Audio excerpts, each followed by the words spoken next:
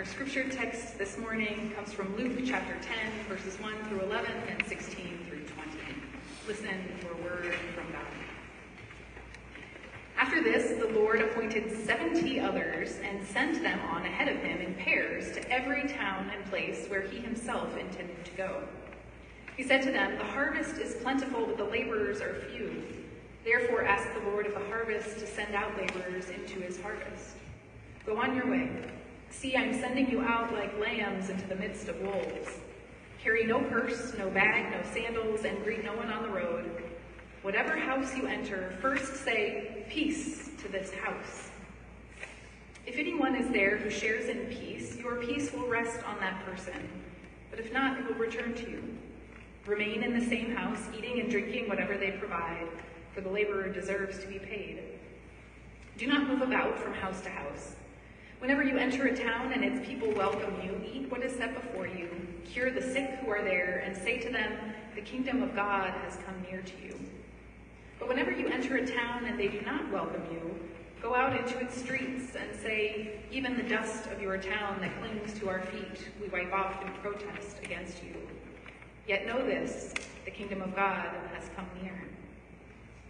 Whoever listens to you listens to me, and whoever rejects you rejects me, and whoever rejects me rejects the one who sent me.' The 70 returned with joy, saying, 'Lord, in your name even the demons submitted to us.' He said to them, 'I watched Satan fall from heaven like a flash of lightning. See, I have given you authority to tread on snakes and scorpions and over all the power of the enemy, and nothing will hurt you. Nevertheless, do not rejoice at this, that the spirits submit to you, but rejoice that your names are written in heaven.'" This is God's word. Thanks be to God. Let's pray. Gracious God, thank you for your word to us. I pray that you would open our ears and our eyes and our hearts and our mind to the message you have for us. Amen.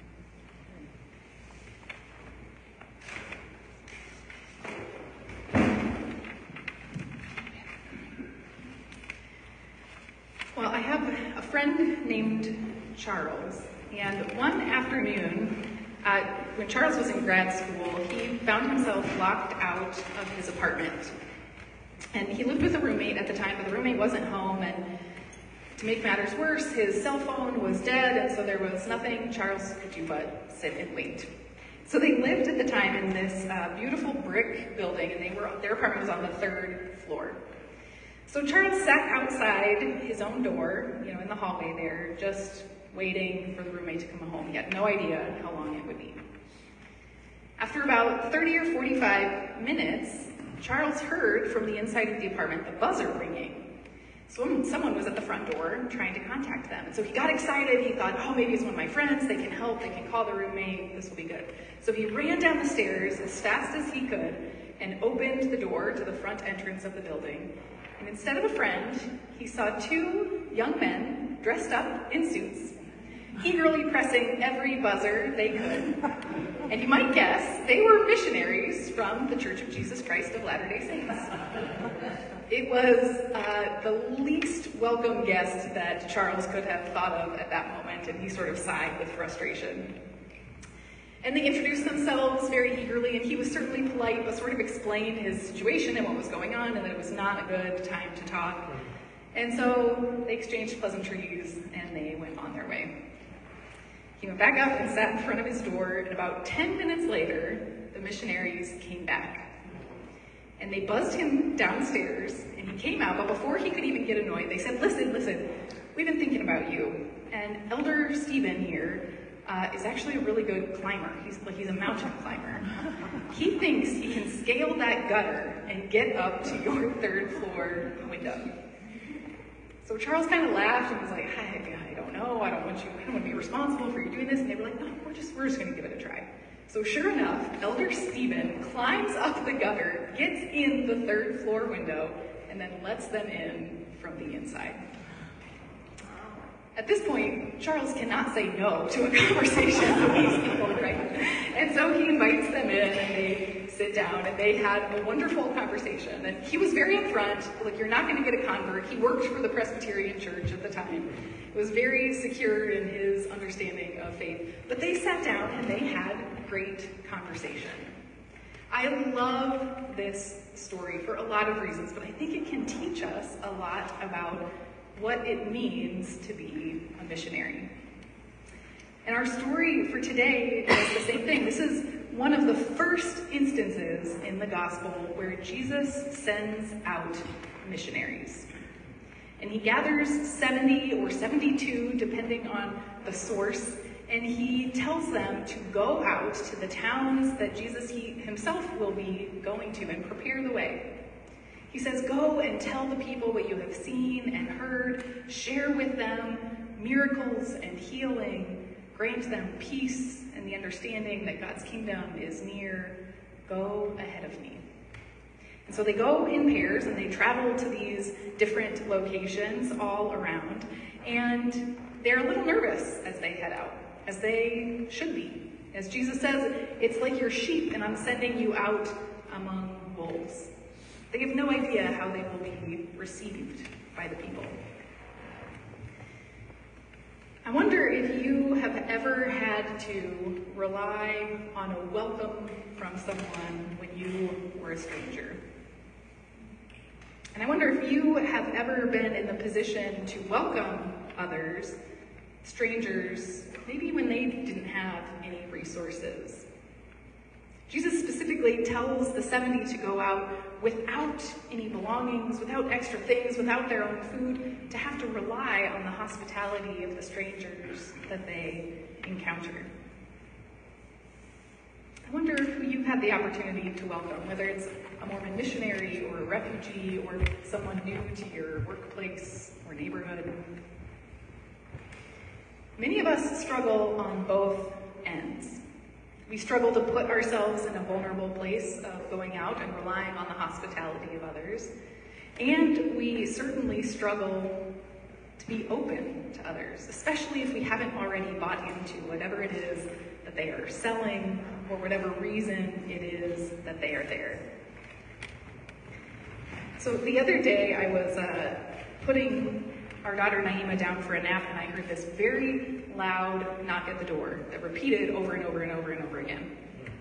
And I couldn't answer it. I was trying to put the baby down, and later was glad that I didn't, because when I went to the front door, there was a little note and a business card, and it was an honest-to-goodness vacuum salesperson that was circulating the neighborhood. And I thought, do they still do that? And I Googled it and I researched, because I thought this is so bizarre, but it was legit. I saw where the shop was and all these things. But this vacuum salesperson was in our neighborhood, going door to door, trying to sell vacuums. And then I called a friend of mine who's in sales, and I said, is this still a thing? Do people still do this? And he shared with me that certain industries have found great success going door to door. And for some reason, vacuums is still one of those things. But he said, they have all this really great technology now. And there are these software programs that will do territory management. And so you will sort of plug in information from sales in the past, and they'll do all this projections based on census data and all of that. And it will print out literally a map of where you should target your sales in neighborhoods. Some of you know this.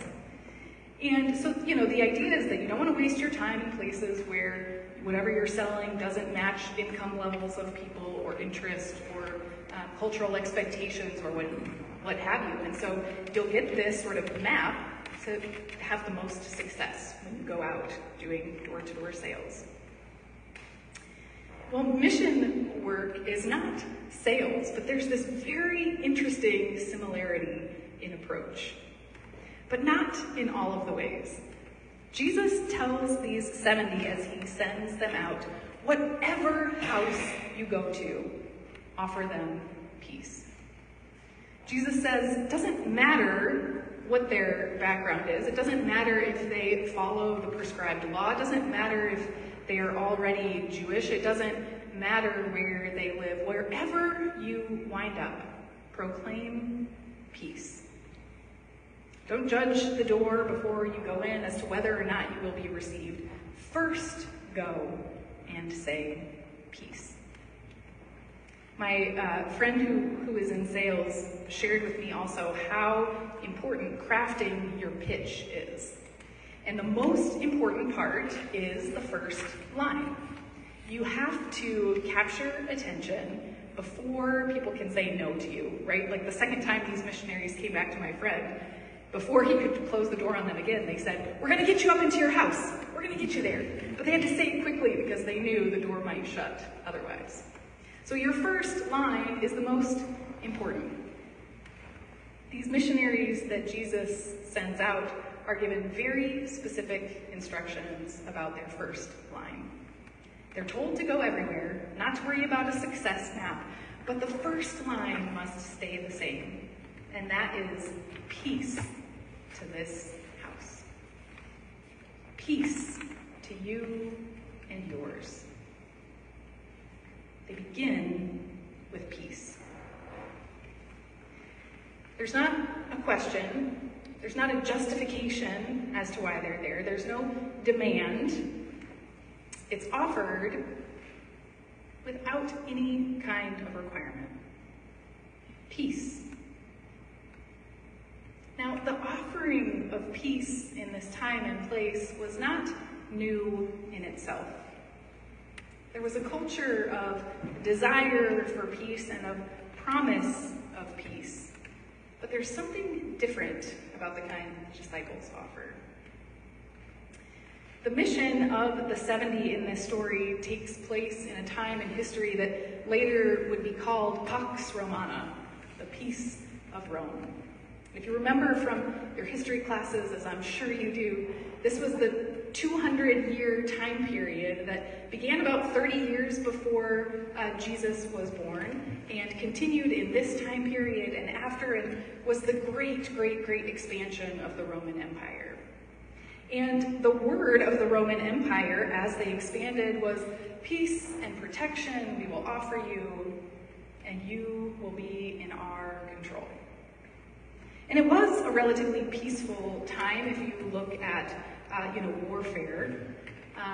But there was an interesting twist to the peace. It had a lot to do with being controlled and being under the power of empire.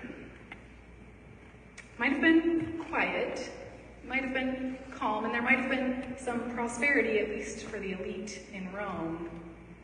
But it was always based on subjugation.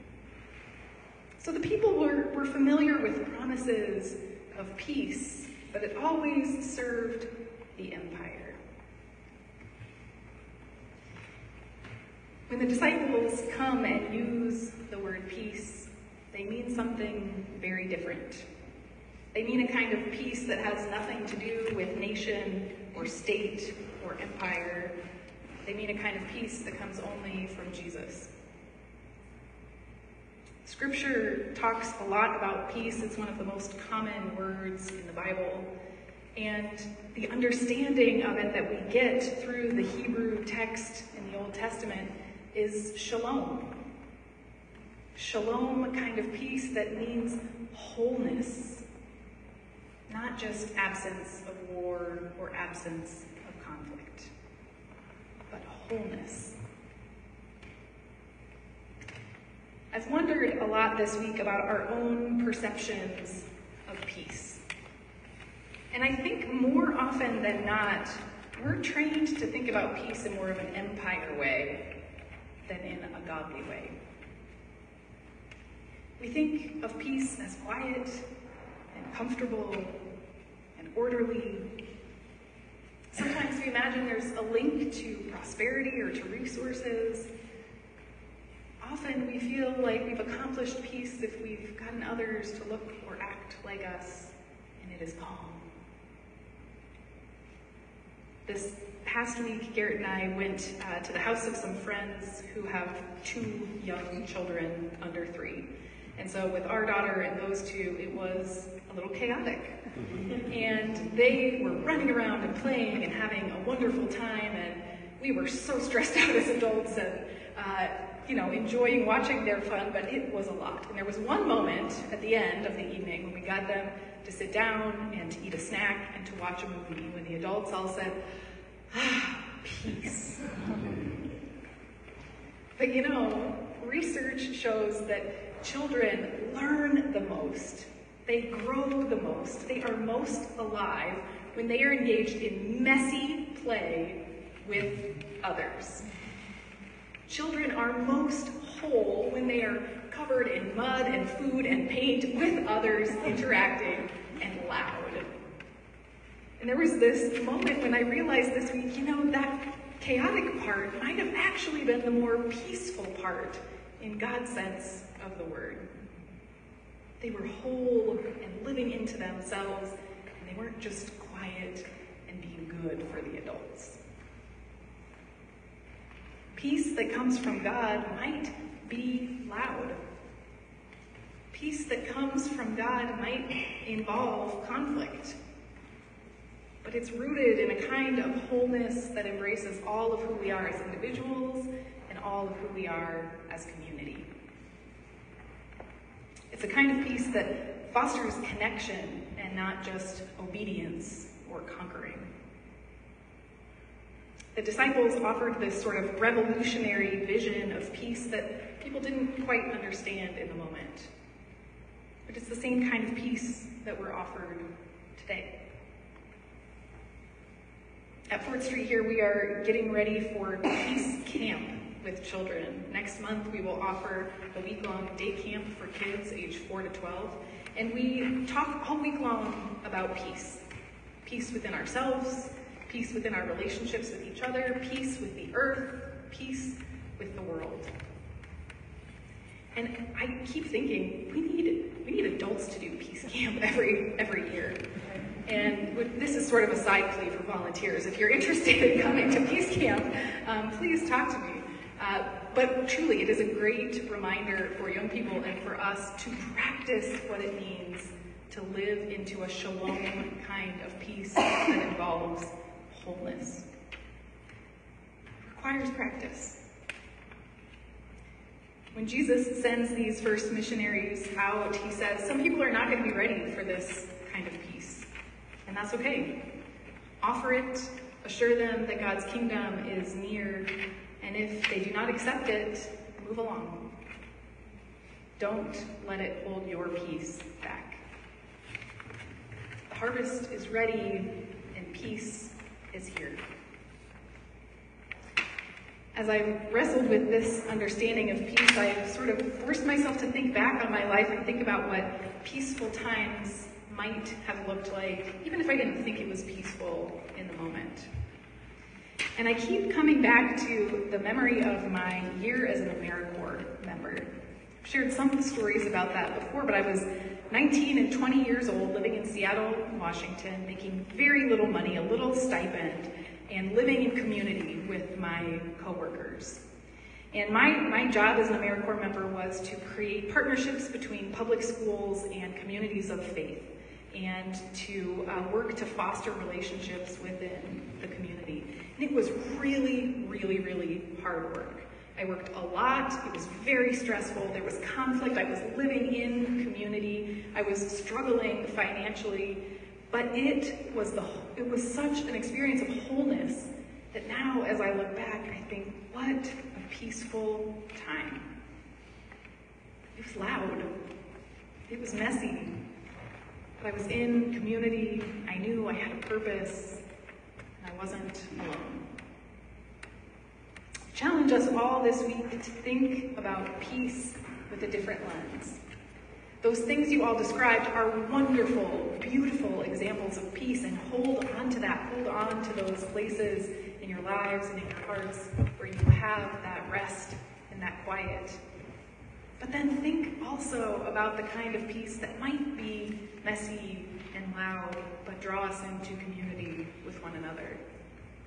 Think about how we might foster that kind of peace in this community of faith, in your own homes and families, in your own places of work and circles of friendships. Let us be people who embrace messy peace where God is at the center. Would you pray with me? Holy God, open us to the practice of peace, to the practice of receiving others even if they don't have resources we see as valuable, to the practice of making peace our first word before judgment. Open us to the practice of living out lively peace. In the name of Christ we pray. Amen.